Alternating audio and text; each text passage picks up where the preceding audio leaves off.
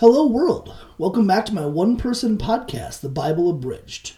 This is my 42nd episode, which is the number from that book and also that movie. So that's fun. Today's episode is brought to you by Daitin Barbershop. It's D-A-I-T-I-N. It's a barbershop in Brooklyn. They cut my hair.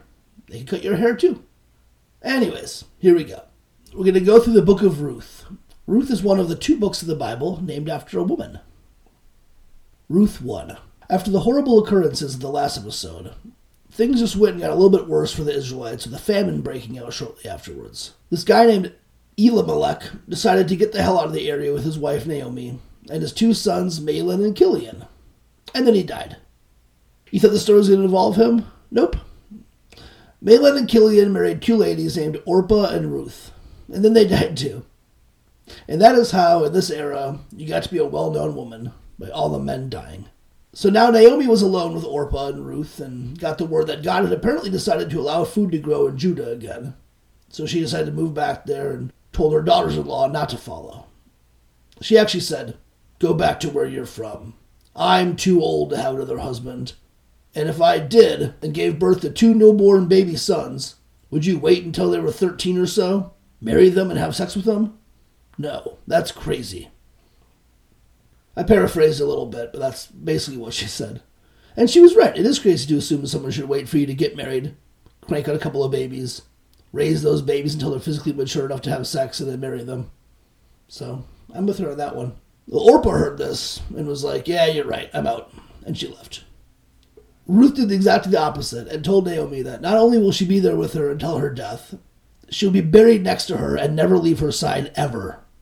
Naomi realized that she wasn't about to drop this easily and decided that she could come back along to Judah. So when Naomi got back to Bethlehem, the whole town came out and celebrated, shouting, "Hey, Naomi's back!" And Naomi just shot them down, saying, "Don't call me Naomi. Call me bitter, because God made my life bitter." Ruth 2. Well, luckily for them, after this long famine had just ended, they got back just in time for it to be time to harvest the grain. So Ruth decided to go wander around the field and pick up any grain the harvesters missed, and it just happened that the field that she chose was owned by a guy named Boaz, who was related to Naomi in an unspecified way. Boaz came out to greet people in his field, and when he saw Ruth, he asked, "Who does that young woman belong to?" One of the field hands filled him in with the information I've already given you. Well, Boaz approached her and told her, "Don't pick up scraps from the ground. You can just chill with the other women. I've told my field hands not to rape you or anything, so yes. Now go drink some water whenever you're thirsty." This kindness just blew Ruth right away, and she laid face down on the ground and asked, "Why are you being so nice to me? I'm a foreigner."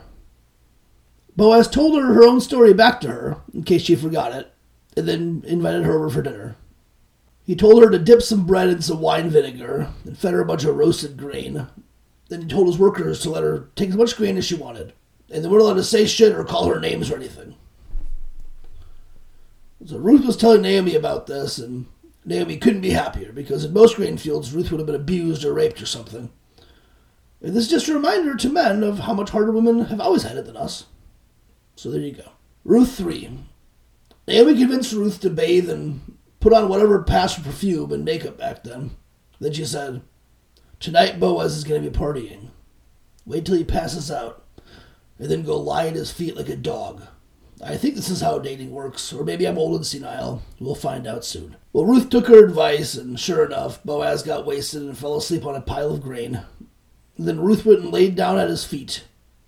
And Boaz woke up in a panic later, as anyone does when they wake up in a grain pile with a strange woman at their feet. And Ruth was like, "It's-a me, Ruth." Boaz was just so happy that he said that there was someone else in the family that should probably marry her. But if he didn't want to, he'd be down. Pure romance, this guy. Well, he did help her sneak out of the threshing floor. That's apparently no place for a woman, and he didn't want the locals to be shaming her or whatever. Then he sent her back to Naomi with a bunch of grain.